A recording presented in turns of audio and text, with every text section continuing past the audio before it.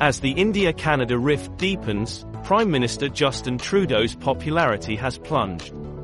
As per an Ipsos survey, nearly 40% Canadians would rather have opposition leader Pierre Poilievre in power right now. Canada's Global News concluded that if elections were to happen right now, Poilievre would get 39% votes while Trudeau will get 30%. Canada elections are scheduled for 2025. The outlet's report added that Conservatives would secure a majority, ousting the 51-year-old from the Prime Minister's office.